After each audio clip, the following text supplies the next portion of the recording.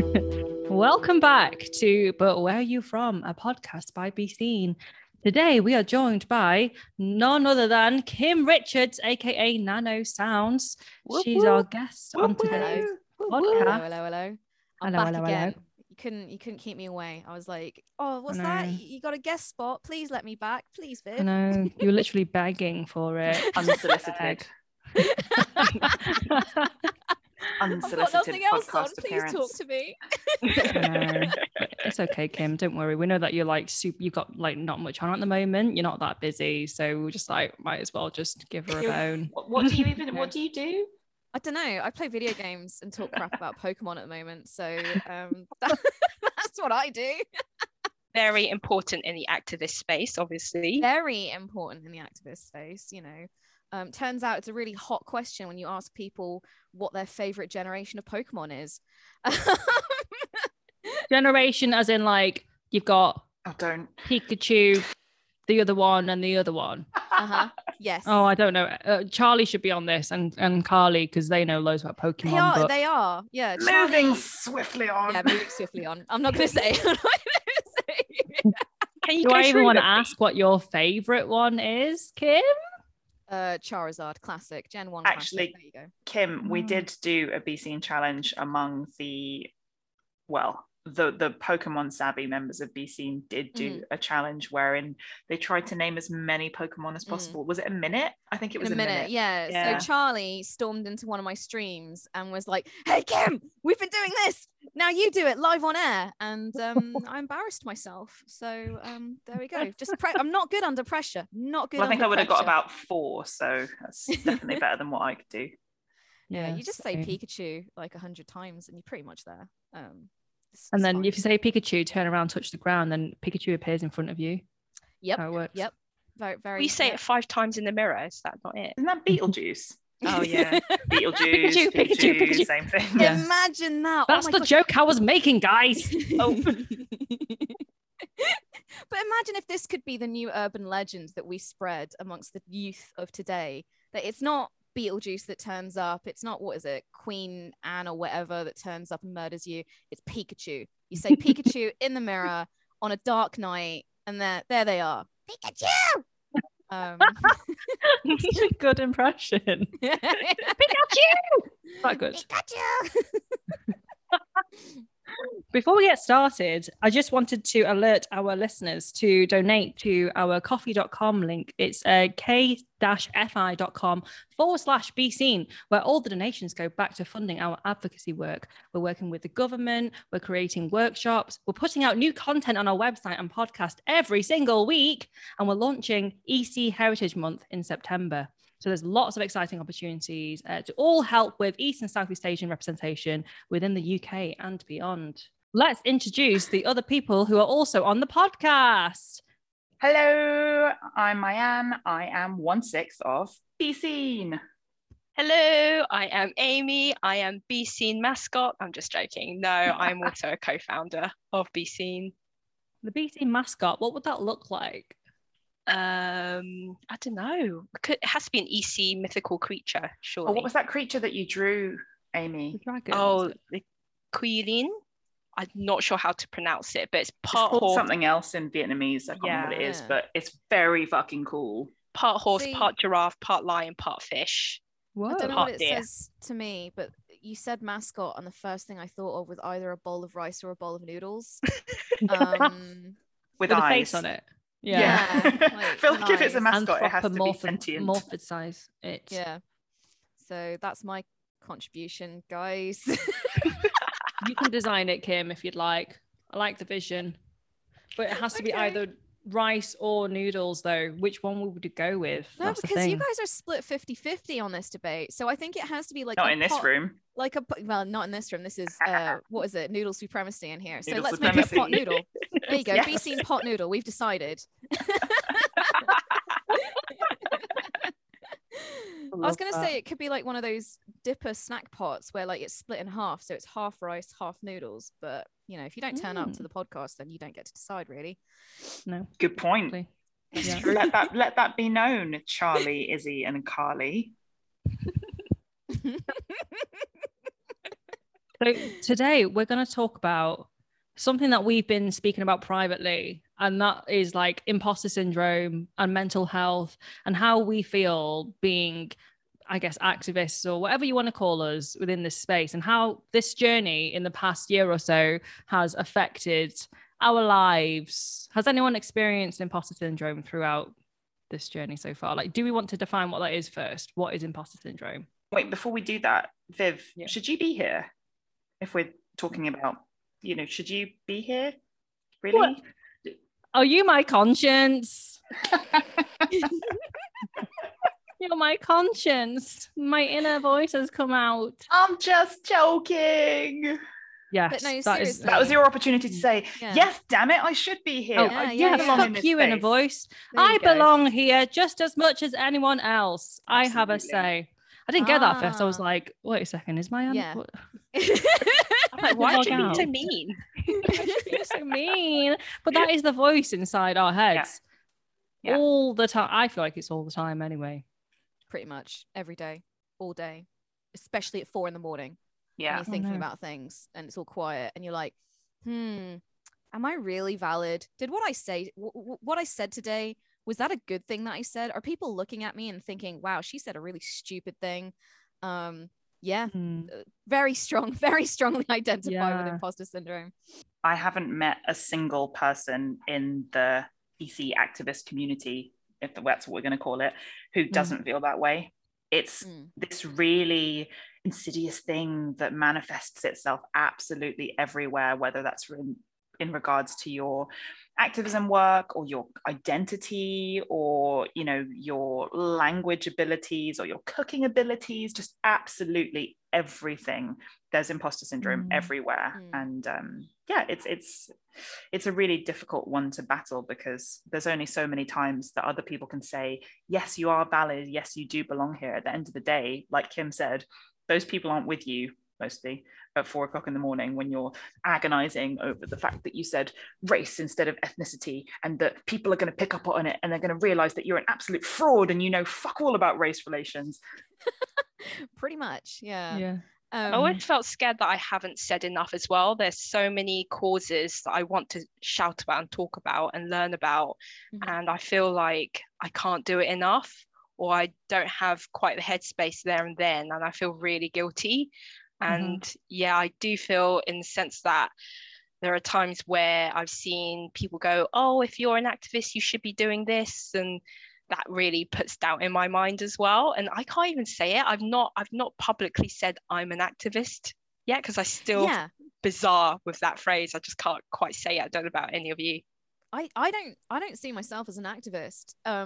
So I guess kind of me in a nutshell coming to this scene was picking up on End the Virus of Racism's fundraising last year. And because fundraising is what I do, like in my life as a Twitch streamer, like one of my favorite things to do, one of the things the work that I love to do is fundraising. So immediately, as soon as I saw EVR sort of gaining ground, I was like, I have to do fundraising for this. And then since then I've joined EVR. I'm actually interim secretary for EVR and have been since I think February. And I still find it really strange to say, 1, I'm interim secretary, and 2, I'm a part of EVR, and 3, yeah, I'm an activist. I don't feel like an activist. I feel like a gobshite. I feel like a fraud, What even is an difficult. activist though? Yeah, like that's a really interesting. I think that's an interesting question, is like, I guess it's someone who speaks up about social issues, social justice issues. You notice I'm hesitant saying social justice there because I'm still learning these terms myself, and there's been so many conversations where I've been speaking to people within the activism sphere in the last few months where they've had to teach me like what these things mean, like what is equality compared to equity, what is social justice, what is how do we use these words, whereas I was like, I thought I was pretty not educated but kind of in the know beforehand, but turns out there's a whole language to learn, there's a whole etymology to learn, there's so much history to learn. And even though I'm working in this space and doing a lot of work as the interim secretary, I I find myself sometimes thinking, my God, I'm such a noob. I'm such an idiot just in here kind of going, racism's bad. We should stop it. I think that the word activism, though, and the word activist, and who gets to define it and who gets to say who gets to be an activist is a really interesting one in itself, and probably speaks quite a lot to internalized systems of injustice within our movements, because much as we're discovering, all of us, with identity, I think activism is something that you really unpack and define and discover for yourself, because it's a really fluid thing. Supporting a movement is not just a static thing that you do one time. Like you said, Kim, you have to learn so much stuff. You've really got to educate yourself on different history of different prejudices and discrimination and acts against certain groups and the language that comes along with it and all this stuff. And we're all bound to fuck up so much that I don't see how it can possibly be this static thing. So it's it's in a constant state of flux. And I think that defining what an activist is and whether or not you are one and who gets to be one, I don't know, it kind of verges into the realms of the very gatekeepy. And I think that that's what puts people off, I'm quoting air quotes here, becoming activists. Because like, if you look at how Be Seen was founded, it just happened, right? It was a bunch of individuals going through something individually quite traumatic, connecting with others online who had similar experiences, and then just being thrown together to unpack this trauma, this problem. And then finally, once we'd had the space to do that sort of healing and sharing, I guess, being like, oh, maybe we can do something about this. And that's, you know, it's just, we're just normal people. We don't have backgrounds in activism. It just all just happened. And we're still in that evolving journey. We're not the authority on anything to do with anti-racist activism. We're just 6 people who were going through a thing individually and decided to channel that into a collective voice. And we don't get to say who's an activist. We don't get to say, you know, we don't get to define these things except for ourselves. And I think that the categorizing and the labeling around activism probably puts people off speaking out. They see lots of people sharing things. They see people backing social movements. You know, maybe they see people who have a really eloquent turn of phrase, or they're really good at public speaking, or they've got really big platforms, and they think, oh, well, I can't be an activist because I don't have any of those things, and so I can't speak up about this thing. And so while I think that what we all do is activism, I do think that we need to be cautious about, you know, who gets to say what's activism. As part of that, like when I kind of, you know, started approaching EVR and stuff like that, I didn't do it because like I was like, I want to be an activist, I want to get into the activism space. I just want to help out. You know, I identify with this cause and I just want to help out. And I do wonder if there is, you know, a great subset of people who are similar in that they don't even think that thought of like, I want to be an activist, or speaking up is activism, or volunteering or helping out is activism. It's just, I want to help, and this is a way I can help. So I wonder if like the term activism to me is more of the sort of, I don't know, like the hardcore, very extreme, kind of, isn't it? Yeah, the subset of people at the heart of it. Yeah. When I think of an activist, I think of someone on the streets protesting, like speaking up at marches, and like have been doing it for years and years and years. And then like when the petition started last year, when I created that petition, then all of a sudden people were like, Viv Yao, an activist. I was like, fuck me, what the fuck? Like I've literally haven't done anything to do with activism before in the space. I've never really talked openly about politics, racism, anything like that. And all of a sudden you're thrusted into this, like, you know, you're labeled as something and you're like, fuck no, like, no, but then it shouldn't have been me. It should have been someone else that started this petition. But all, like you said, Kim, I just wanted change. Like I was fucking so enraged by what I saw. I just wanted to do something about it. And it was the only way that I knew possibly how to like even channel my outrage into something productive at all. But then, yeah, it's still a weird feeling to be like, oh yeah, I'm an activist. I don't know whether we can think of a new word that sums up what we do more. Do we need a new word? Yeah, I think about the fact that especially growing up, I felt very much like a sidekick a lot of the time, because that's what I saw on telly and the media, were, you know, EC people weren't the main character a lot of the time. And that's how I felt like I was growing up, and that I very much accepted being, you know, the not most important person, the person who wouldn't get picked. And I think that the idea of imposter syndrome can affect you differently as a person of color and as an EC woman specifically, in that I think we face more often than not the idea of being sidelined, compared to, say, maybe white people in your school who more often picked for different things and get paid more attention. And I think that that has affected me a lot, and feeling like I am actively minimizing myself and not allowing myself to be heard, because that's just what I'm used to and what I've always seen. And so I think that can affect as well, how we perceive ourselves and how confident we are in being able to say, I'm an activist, and that still affects me to this day. I think every journey starts with that kind of individual unpacking of identity and realizing your place and everything. And that's how you become part of a collective movement. And we're actually going to deliver a workshop to Chinatown business owners on that exact thing, on individual experience and individual sort of acts and changes, and how to channel that into a collective voice. Because I do really believe that activism with the capital A is not something that happens exclusively at macro level. It's something that you introduce into your everyday. You know, people can practice activism by just, you know, broadening their horizons, by being mindful of the language that they use, by calling out inequality when they see it in everyday conversations in the workplace or around the dinner table and things like that. That is activism. And I think that we just need to, maybe we don't need a new word for it necessarily, we just need to reframe what our understanding of social activism is.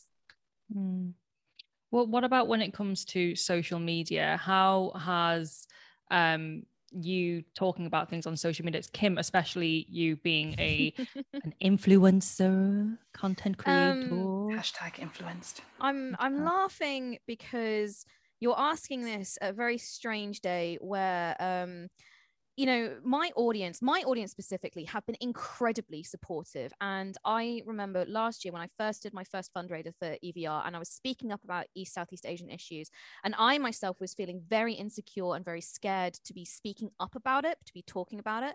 And I'll come back to why about that later, because that initial feeling very much feeds into imposter syndrome and revolved around my exploration of my identity as being mixed race. But so my audience have always been very supportive, but I have noticed that in the last year, there has been a whole load of YouTube comments appear on one of the side streams I do, High Rollers D&D, that just shit on me from a great height. And it's always me. When I go through the YouTube comments and I see the comments that have been caught in the spam filter and all that, it's always me.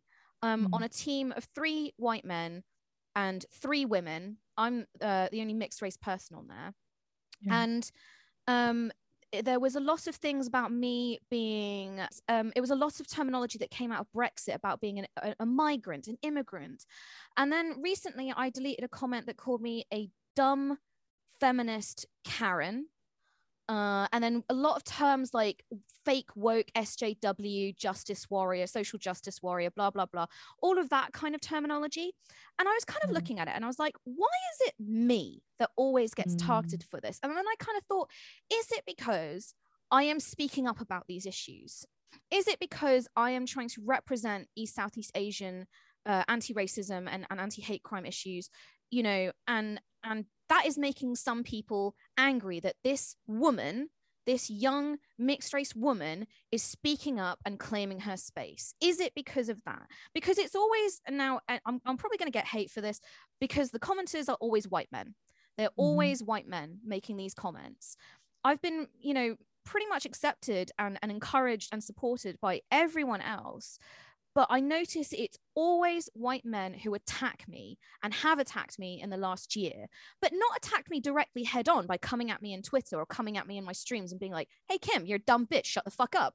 It's always on this other project that I'm a part of, a group project, and it's always there. So it's like they can't even bring it to me. They bring it to the team thing, thinking they can slide it in there. And yeah, it sits with me a lot. It sits with me as to why is it me who always gets targeted for this? Yeah, and I think that's the thing. It's like I do wonder, and I do think that is definitely something that I think turns a lot of people away, is they don't want to pay a target on themselves. They don't, and very, very validly, it's a very valid thing. You don't want to be a target to this, but unfortunately, it just comes with it. And it's just, I think it's almost laughable because you always see it's the same kind of person. They always think they're so unique in complaining about it or talking about it. But you're like, mate, as someone who's on the receiving end of it, let me tell you, the experiments that the results are in from the experiment, it's all the same sort of person who always says and always uses this kind of specific kind of language, very specific words, very specific phrases, that have definitely come about in the kind of the Brexit age, the Trump age, the Gamergate age. I can see where this language comes from. I mean, that is gender-based violence, isn't it? That's what you're facing. We have to call it what it is, because it's clearly that fragility, the fact that you're taking up space and your identity is being weaponized against you. And it's just so sad. I'm so sorry you went through that, because it's just being used against you. And it puzzles me how people say stuff like you're a keyboard warrior or you're a snowflake and woke, as if these are bad things. So I'm like, I care about other people. Is that rubbish? Is that awful? Why are you saying that's a bad thing? So yeah, I'm so sorry you went through that. It's terrible. Yeah. And if we're talking about who gets to define activism, then I tell you, it's definitely not the least marginalized people in our society who get to define it, aka straight cis-het white men. So yeah, fuck them, fuck all of them. I'm sorry, Kim. Fuck them. But the thing is that you see this. Thank you. You see this every time that a woman, let alone a woman of color, dares to have an opinion about something passionately in an online space. I mean, you only have to look at the way that our female politicians of color get absolutely destroyed. I mean, male politicians of color also get the same thing, but there's an added level of gender-based violence that gets layered in on top of it. And it actually makes putting your opinions and the fact that you're fighting for stuff out there into cyberspace, it makes it quite a stressful experience. I don't know about the rest of you, but I've got a really big gob, as we all know. So I loudly have opinions about things in quite a lot of spaces, but it doesn't mean that just because I have the confidence to do that and I feel like I need to use my agency and the platform to put my opinions out there or to raise awareness of certain issues, it doesn't mean that I don't also have this fear of the backlash. You see comments. I mean, I have comments turned off, not comments turned off, I have notifications turned off, but when I do look at them, you see a comment so-and-so and you don't recognize the username, the immediate thought is, oh God.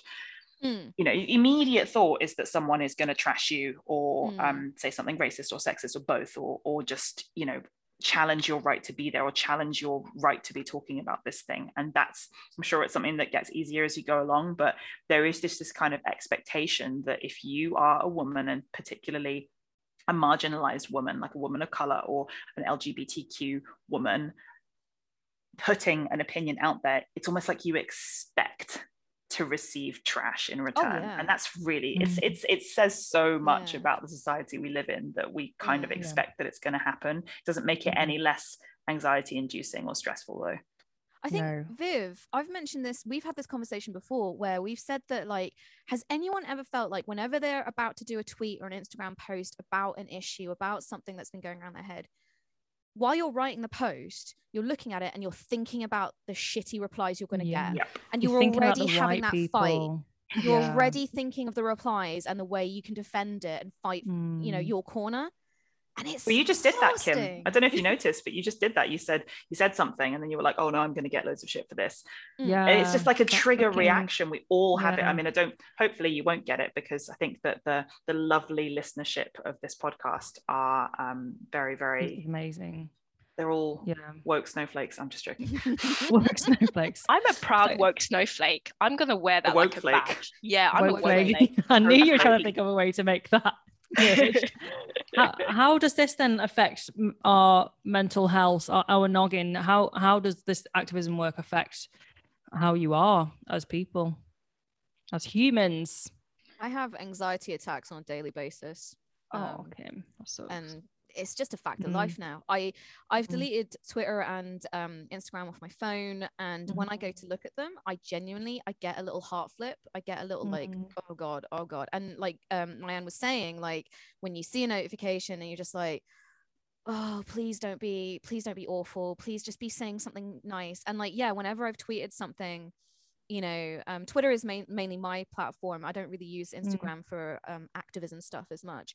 But yeah, I look at it and I get a little flip, and I'm like, oh, please don't fight me, please don't, please just. And it's mostly nice comments, or comments that are like, oh my gosh, I can't believe this, or oh, what can I do, you know, and or people sharing their stories, which is great. That's the conversation I want to have. But every single time I still get that little like, what are we going to get today, you know? Yeah. And that's really shit as well, because not only does it impact your mental health, but it also kind of, it glosses over those positive comments. Like, we want to be there for the positive ones, and we don't want their positiveness to be diminished by the nasty ones. But for me, it actually hurts most when you feel like the challenges are, whether intentionally or not, coming from within the EC community itself. I think I have familiarized myself so much with kind of systems of white superiority complex that, I don't know, it's almost easier to deal with like the idea that an unknown, you know, white guy is going to trash you, than if somebody else within the community makes you feel like your right to be there or your right to be speaking about something isn't valid. And I really honestly don't think that people in the EC community set out to do this intentionally, but, you know, we all say things, we all drop comments, and it can, you know, people have a variety of different complexes around their identity and around their position in the world anyway, then add it into this kind of melting pot where we're all trying to speak up about our causes collectively, but we are all really, really different. So sometimes comments can just make you feel like, oh, I don't belong here because I didn't eat this thing when I was growing up, or because I didn't have this kind of, you know, I don't get this cultural reference that everyone else is making, or I don't speak this language, or whatever it is. Or even, you know, oh, I haven't posted about this thing, or we haven't addressed this as a group, or we haven't done this, and that's bad because yada, yada, yada. And I think that sometimes we can be our own worst enemies, really, because like I said, it's sometimes at the end of the day, it's just you alone, and finding the strength to tell yourself, no, you do deserve to be here. You are doing everything in your own time. You're doing the best that you can, is really, really difficult when it's just you. But we are all just doing the best that we can. How does that affect you mental health wise, Marianne? It's a very therapizing question. Yeah, I do sound like a therapist, don't I? How does that make you feel? How does that make you feel? Honestly, at the worst of times, I mean, for lack of a more eloquent word, it makes me feel quite shit, frankly. And it does make me question who I am and who the fuck do I think I am to have these opinions. I think that I am really painfully aware of my privilege as a mixed ethnicity person. And also as a person, you know, I've got a lot of privilege in terms of my education, for example, and, you know, my passport and all these kinds of things. And I feel like I'm so hyper aware of these things. That's not to say that I won't ever temporarily forget or fuck up or do something that contributes to erasure of someone else's position, but I'm so kind of hyper paranoid about them that I think that often makes me that contributes to the imposter syndrome. And I'm sure, I mean, Kim, you and I have spoken about this before, but being mixed ethnicity has a huge role to play, because we know that there are many, many, many issues that impact people from EC backgrounds that are caused by colorism, for example. We look at Hollywood and the media, and there is overall a preference for people of mixed heritage. But the flip side of that is that people of mixed heritage are often sidelined or forgotten about in stories or kind of discussions around heritage and belonging, because you kind of feel like you're constantly caught between the two camps, but never fully accepted by either one. And I mean, no one is going to look at me and see a white person. So that's why we really need to make sure that we have space for mixed heritage people in EC activist spaces. Although we can do that and still be mindful of the ways in which, different levels of privilege impact different people. But yeah, for sure, mixed heritage plays a huge role in it. And also the fact that I've only recently been unpacking how I feel about my identity in the last like 2 or 3 years or something like that. So again, there's this voice in my head that's like, oh, well, you haven't been doing this for the vast majority of your life, so shut the fuck up and let other people who are more in touch with their culture and their heritage and their roots and their roots speak up, I think, yeah, being mixed race, and especially being very vocal about it in the last year, it fucks with my head. And to relate back to imposter syndrome, I feel like an imposter when I talk about, Southeast Asian, racism and all these issues. I feel like an imposter. I feel like people are looking at me going, but she's white, but then also, like, I do feel like sometimes people look at me and go, yeah, but she's not Malaysian enough. She's not Asian enough. What does she understand? And I'm like, but I was brought up by a Malaysian mother, and I was very much brought up by my mother, and I was very much brought up in a Malaysian way. I guess I know more about my Malaysian family and my Malaysian culture than I do about my English heritage and my English culture. And I don't know who I am. I don't know who I am. And for the longest time, I did not speak about my Malaysian side, because when I have spoken about my Malaysian side in the past, people have minimized it. I had an ex-boyfriend who we famously had a massive argument where he ended up like shouting at me, but you've got a British passport, you're white, shut the fuck up about Malaysia. I don't want to go back to Malaysia and meet your fucking family. Wow. And that fucked with my head for the longest time. The longest time. I had a friend who would, recently, actually, in the last year, would make jokes about like, oh, you're Asian, are you? I totally didn't get that, because I was talking about like my favorite dish, or celebrating Merdeka Day, or, something like my favorite, piece of mythology or something like that. And I know that they were joking, but it fucked with my head, because I was like, of course. Okay. And so for the longest time, I shut up. I just shut up about it, because I don't feel Malaysian enough. I don't feel white enough. I'm not accepted by white people. I'm not accepted by Malaysian people or the Southeast Asian space. And I'm like, I don't know who the fuck I am. Where am I? Am I allowed to be interim secretary of an Southeast Asian, anti-racism organization? Like, am I allowed to speak up about this? Like, I don't even know. Like, I look at myself in the mirror. I'm looking at myself right now on this Zoom call, and I go, I don't even know how I look. Do I pass? Do I pass one way or the other? Do I look mixed? What do I look like? And I don't know. I genuinely don't know. It's massive imposter syndrome. It's so interesting that you say that, because I feel like for me, almost the opposite has been true, because I had a really, really British upbringing, and my Vietnamese upbringing was really non-traditional.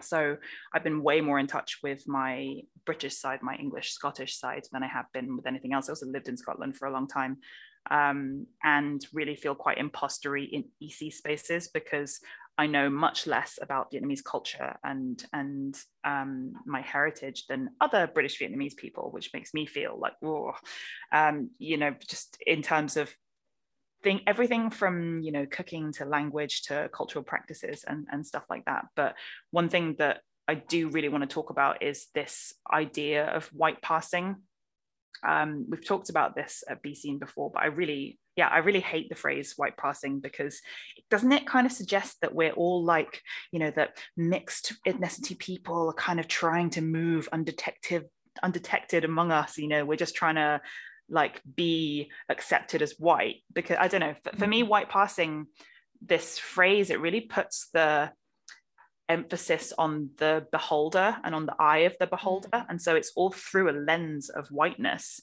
as if we're just waiting for our membership cards to be handed to us, like, yes, you passed, come on in, you know, when really it's like we should feel deeply uncomfortable about judging people's validity and you know, their reason of being somewhere or belonging in a certain space because of how much they look a certain way. It just makes me distinctly uncomfortable, and I think that we need to find better ways of talking about it, and I'm kind of at a loss of what that way should be, but I've been uncomfortable with this phrase white passing for quite a long time, and I feel like the word racialized is a good one, because race is a construct that was sort of developed by white people to categorize different groups and pit them against each other. So if we say you're racialized by other people as white, then it does give them that kind of colonizer lens, which I think is important to mention. But I don't know, I just, there's so many layers to identity other than the way that you look. There's, you know, names come into it a lot. That plays a lot into imposter syndrome. Names, your upbringing, your ability to speak a language, where you live, what other kinds of people live in the area that you live, as well as your appearance. There's just so many layers. I don't know, Amy, because you have a daughter who's also mixed heritage, and is this the kind of thing that you think about when raising her? Because she's still quite young, isn't she? Yeah, all the time. I'm now very conscious and grateful for being able to learn about how I should be approaching these conversations with her. Thankful to Be Seen, thankful for a lot of educators. I mean, she definitely notices race, and she talks about it and identifies with different skin colors. So one instant that we had recently was she is exposed to Disney films. So at nursery, I noticed that they've been playing songs from Frozen to them. So she sings Let It Go quite a lot. And she's like, Mummy, I'm Elsa. And I was like, oh, okay then. Why do you think you're Elsa? She's like, I love Elsa. And I was like, how about Mulan? Do you like Mulan? And I started showing her Mulan as well. So the way she talks about her identity is she says, Mummy, I'm Elsa and Mulan. That's how she talks about it. But she is already trying to categorize herself within this world. And I feel very helpless, because if I were able to keep her in my little world, I could protect her from all that and say, you don't need to be in a box. I understand that it's part of this system to want to box you in and label you, which is so extremely oppressive, because those labels are not sufficient. Yet she already feels like she has to place herself within those categorizations, and it really breaks my heart, because I'm like, Elsa and Mulan is not sufficient, it's not in any way correct, but I still want her to acknowledge her Chinese side, which is why I wanted to introduce more Chinese representation, EC representation to her, because already going to nursery, going out into the world, she's associating more with whiteness, and I want her to acknowledge many sides of her. So it's really hard, but it's just difficult to navigate, because I'm not the only one who's got influence on her. Yeah, of course. And how do you cope with that then, in terms of your own mental health? How do you ensure that you're looking after yourself in order to look after your daughter and your family? God, I stress so much. I honestly stress about this so much, but I think I want to be able to be the one to give her those foundations. I think I just want her to enjoy being a kid for as long as possible. And I've said this on the podcast before, but my happiness is tied to her happiness. So I can't think about my happiness alone without thinking about where she is right now. So I guess I just want her to grow up and have a very whole view of the world that isn't just predicated on things she learns at school and is influenced by. And I understand one day she's going to go out. I understand one day people are going to come at her with really ignorant things. And I want to be able to give her that foundation of remember to always be curious, remember to not always take things at face value, because that's what I did. So yeah, my happiness is hinged on her happiness is my answer to that. And currently, you know, she's happy because she's still so young, she's not exposed to that yet, but I am stressing constantly about the day she comes back and says this person said this to me, or said I'm not Asian enough or not white enough, you know. So hearing this, I'm like, you know, I'm grateful that you guys are able to give me that so that I can prepare her, because I think I'm coming to accept that this really oppressive capitalist colonial system that we're still living in is going to try and box her in, and I want to give her the keys to hopefully mental freedom, I think, from that. How about you, Viv? How does your imposter syndrome impact on your mental health? I feel like I feel the imposter syndrome when I see my peers, so everyone here and beyond, hearing you all speak on TV, on radio, in different panels, and I'm like, I can never speak in that way. I don't have the language, I don't have the knowledge that the people that I see next to me working with me do. And that really plays on me, because I'm like, I'm not good enough for this. I need to tap out, because I don't have a degree in history. I don't have an English literature degree. I don't have, whatever it might be, I don't have any of those things. I have a degree in marketing. And like, that really, really affects me. And I think something that I've been trying to think about is just like, no, my experience is valid. I can talk about racism or being someone who is marginalized because I am someone who is marginalized. So I can bring in my own experience, and that resonates with people as much as any other story does, as much as someone talking about the history and the stats. It's all stuff that I can learn, but I think like being able to share relatable experiences is very, very powerful, because it's emotive. You feel it. Like I'm speaking from my heart. I'm speaking from me. That's all I know how to do, really. And that's probably, I've figured out, been my strength. But for the longest time, I've been like, I'm not good enough for this. I started a petition and now I don't know what to do. And now the government want to work with us. That's bonkers that you think that, because like, you know, you host a podcast, and when you've been on stream with me, which is twice now, it's been very natural. It's been very like, you have the hosting, like, you know, the conversation, the gift of the gab. You're very charismatic. And I would say the times that I have seen you speak publicly, you are very eloquent. You speak from the heart, you communicate effectively. And I get what you're trying to say. So it's bonkers to me that you feel inadequate compared to, like, I don't know, myself, who's been on Sky News, almost burst out into tears in the 2 minutes that I had.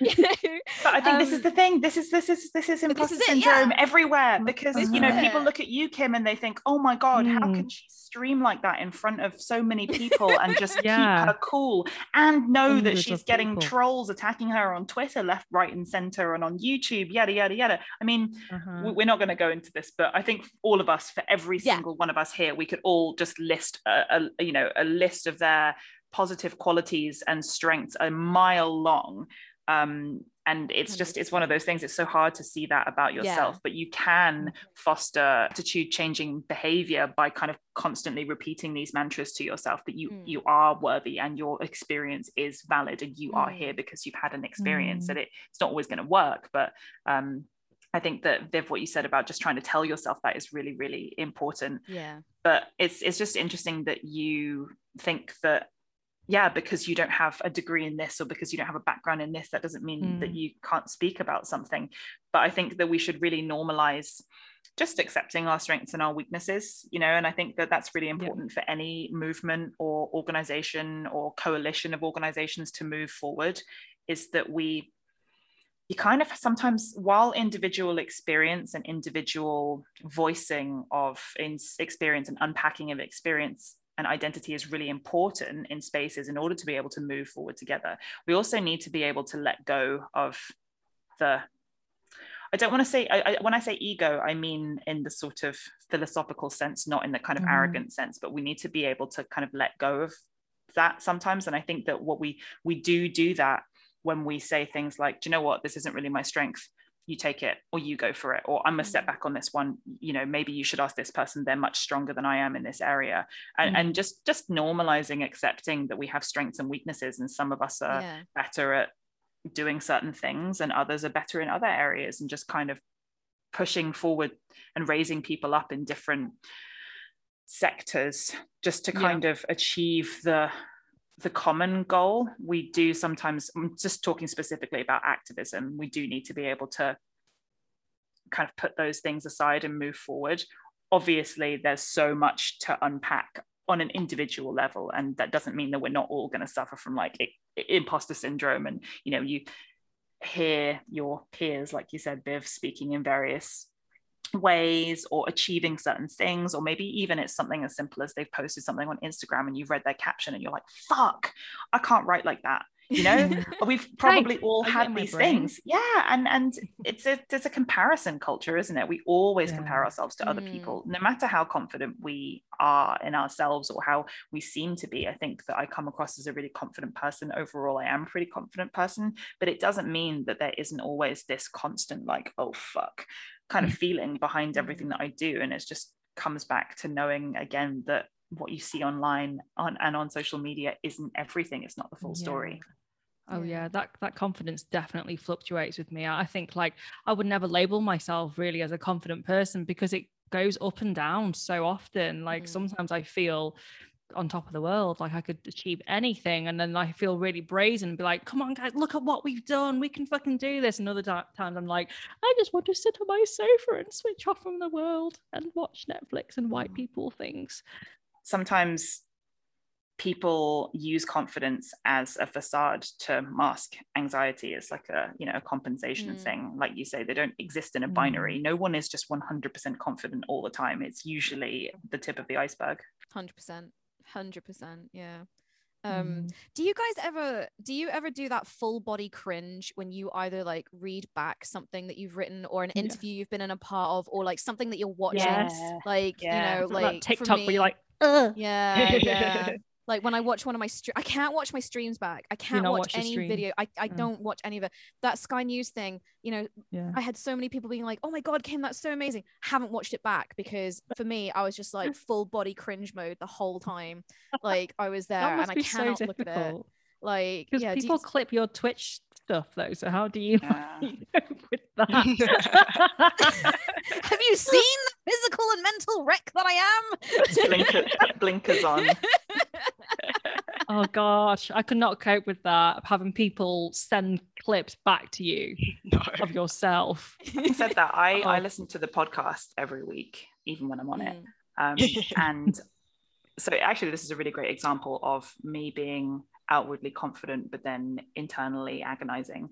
One thing that I know that, or I tell myself that I need to work on, is my active listening, and the fact that I'm quite dominant in conversations, or I can risk overshadowing people, and I have to work quite hard to make sure that I try to let people the space to talk and not just fill silences or fill gaps, and, you know, try and make other people feel comfortable enough to bring something to the table if they're not naturally the kind of person who's going to fight for the chance to speak. And sometimes just listening back on the podcast, I'm like, oh my God, I'm so loud, or I interrupted that person, or I didn't let that person speak, or oh my God, this podcast is like 50% me and like 5% everyone else. You're a natural streamer. That's a natural streamer there. You need your own stream. Yeah, you need your Twitch stream. And we absolutely do not want to be giving me a platform to just talk ceaselessly on my own. Yeah, I'd love that. Do it. It'll be like the last chapter of Ulysses for any English literature geeks out there. I don't know what you're talking about. Ulysses is a book by James Joyce that's written in a really experimental style, and there's one chapter of it that's a stream of consciousness, and it's only got like 8 full sentences in it or something. It's like, I don't know, several pages long, and it's got 8 full stops in it. It's just like a stream of consciousness. That would be maybe my you Twitch should stream. Recite that. I'll call it the Ulysses Twitch stream. There's a niche for everything, I feel like. Yeah, Maybe I'll try read it out on my next stream. See how far I get before my brain explodes. Do we think that even existing in this space where we are continually facing different intersecting forms of oppression is a form of activism? Because I remember once listening in on the Clubhouse chat and someone was really ranting and raving about certain EC actors and actresses not speaking up enough about anti-EC racism. And I was just like, but they've succeeded in an industry that is pitted against them, and that to me is really inspiring. That to me is like, wow, you did incredibly well. And I just saw it in a really different way. And so for me, I don't necessarily think activism is all about you have to shout or talk about anything or eulogize or be able to speak eloquently. To me, it's even just existing and being happy and joyful in this world. I'm like, good on you, that's awesome. That to me is brilliant activism. So I don't know how you guys see that. I think there's a really fine balance there, because on the one hand, if you're a public figure or you've got a massive platform and you've got lots of connections, do you think, okay, do you have a certain responsibility to post stuff or to raise awareness of stuff given how many people you could reach? And on the other hand, none of your fucking business, because you don't know the things that people are doing and battling. And exactly, we do have this, I think collectively on a societal level, yes, we all have a responsibility to be engaging more. And it starts with learning. It starts with that quietly educating yourself. But at some point, you've got to break out of the quietly educating yourself, pod. And I notice that overwhelmingly it's marginalized people who are doing that. I still see lots of white friends who are still in that learning, educating phase. And that's fine. But there has to be a point where you make that leap, right? And people are often doing their, air quotes, activism in their daily lives. They're not necessarily putting it on, on a public platform. And even for organizations, they may be working on projects that aren't necessarily splashed over their social media that you don't know about. So yes, to a certain extent, we should not hold people accountable, but there should be an expectation to, raise awareness or talk about certain things. But it shouldn't be that those points are being racked up or tracked or, monitored by anybody, because we have no idea what's going on behind the scenes at all times. And there's a lot of nuance that we're not aware of. Yeah, I've definitely experienced, I don't know if you guys noticed with Be Seen, especially after the Atlanta shooting, so many instances of people being extremely performative. I'm not going to describe in detail, but I'm like, whoa, that was performative. And then other times when people have been so helpful and say donated amounts very quietly, not making a song and dance or doing anything about it, I'm like, wow. So yeah, I agree, like things going on in the background that we have no idea about. But other times you're just like, gosh, this makes me so cynical because that was so performative. Those people who are like, why aren't you talking about it? But you're like, well, what the fuck are you doing about it, first of all? What are you actually doing? Like, rather than screaming and shouting at other people, like, have you looked at yourself first to see what you're actually doing to dismantle oppression for other communities rather than just your own as well? Like, check yourself before you then check other people. I feel like I've said this so many times on the podcast. It's true, though. I think that's how activism starts. That's how grassroots movement starts, is people doing shit individually. And everyone has a voice, just, use it. And there are also ways to talk to people without pointing a finger in their face and saying, why aren't you doing this? Like, if you really, really feel like you need to bring something to somebody, first of all, think about the method in which you're doing it. Are you sliding into their DMs and like invading a private space where you can't be held accountable by other people? Are you crossing boundaries? Are you being rude? Like, I just think that social media unfortunately allows people to cross boundaries in all sorts of ways that we would never do in real life. I think, kind of going back to actors and celebrities, I think it's really tough. It's a really tough line, because we got to remember that as much as we want this to be a perfect society, we want people to be woke and speak about it and all this, we've got to remember that Hollywood especially is such an institutionally racist, sexist, homophobic structure.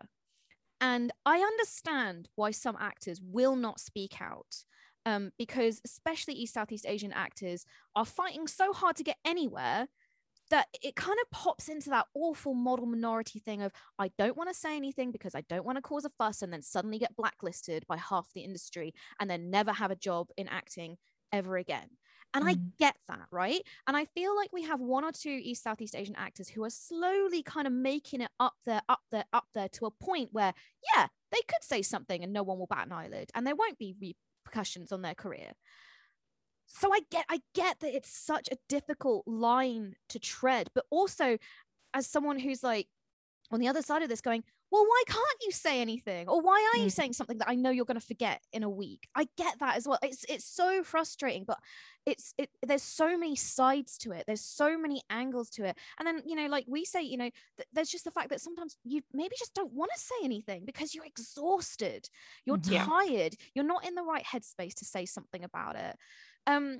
And also, like, I personally would say, you know, why do we need celebrities to say something about it? I feel like the term celebrity has evolved. Like, I think a lot of people classically think of movie stars, TV stars, and I think, but there's so many other people, you know, like in the Instagram space and the Twitch space, on all these different spaces that are speaking up because they can. You know, I'm not accountable to anyone but myself. You know, it's not like if I start speaking about this, Twitch are going to shut me down. You know, my career is not dependent on Twitch, whereas I know that some people's career is dependent on their platform, on their employer. So, you know, and I get it, you know, big celebrities, you know, big name celebrities, they do have that bigger platform, that international platform, that voice. But yeah, it's a tough one. It's such a tough conversation. And, you know, there's no answer. There's no concrete answer to it. I think maybe in 10, 20, 30, 50 years, we could be at a point where it's like there's more Southeast Asian faces who are a staple of TV and cinema. To summarize, expecting people of color to do that labor on behalf of a movement is an act of racist white superiority complex 100%. in itself. Yeah. And people have the right to just fucking live. You know, they have to go through these experiences of marginalization every damn day. I don't ever hold it against anyone who comes from a marginalized background. This is not just people of color, but anyone from a marginalized background. If they just want to close their eyes and be like, do you know what? I just can't deal with this.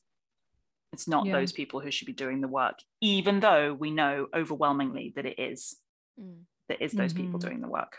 Yeah. Let them live. I think that's a great note to end the podcast on. Let them live. Let us live. Everyone live. And let them all have cake and noodles and dumplings. No rice, though. And free Netflix subscriptions. Free Netflix that would be a great act of allyship, please. Netflix free subscriptions to marginalized people. Oh yeah. I'd be happy to get free mochi ice cream. Yeah, free mochi ice cream. Free Howard pandan Moon, cake. if you're listening. Yeah. Little Moons, come on. If you could be sponsored by one, like if you could just purely for the sake of like fun and getting free shit. Right, let's not bring in ethics and capital, like I think for like once we start pulling at that thread, but just for fun, if you could be sponsored by anyone, who would it be? Oh shit. Milo, the drink Milo. I mean, your life is a walking Milo sponsorship, Kim. Yeah, I've got a cat called Milo. I drink it every day. Viv sends it to me and pretends that she's the Milo fairy. So yeah, I mean, Milo, if you're out there. I think mine would be Amazon. I know it's so bad, but Amazon. Like the biggest. Like that was the one answer that in the world.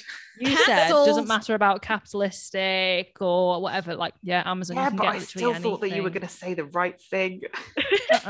Just kidding. I threw ethics out of the window there. For me, it's the Golden Gate Bakery in Chinatown. I think. Okay. Yeah. Nice. For me, it would be Indomie noodles. I eat them sometimes I eat them every day. Yeah, and it had a really significant impact on my life. So yeah, please sponsor me. I actually think that the woman who invented one of the flavors died recently. Or am I thinking of a different noodle brand? Anyway, I can't remember. I think that the woman who was behind Indomie noodles died recently, and that's why I'm thinking about it. So, please sponsor me to uphold her legacy. Well, thank you very much. Thanks, Kim, for joining us. Thank you, Mayanne, and thank you, Amy. Thank you. It was great. Very cathartic. Thank you, We're very listeners. concise as well, I think, for once. Well done. We might have an hour long podcast. Yes. Thank you.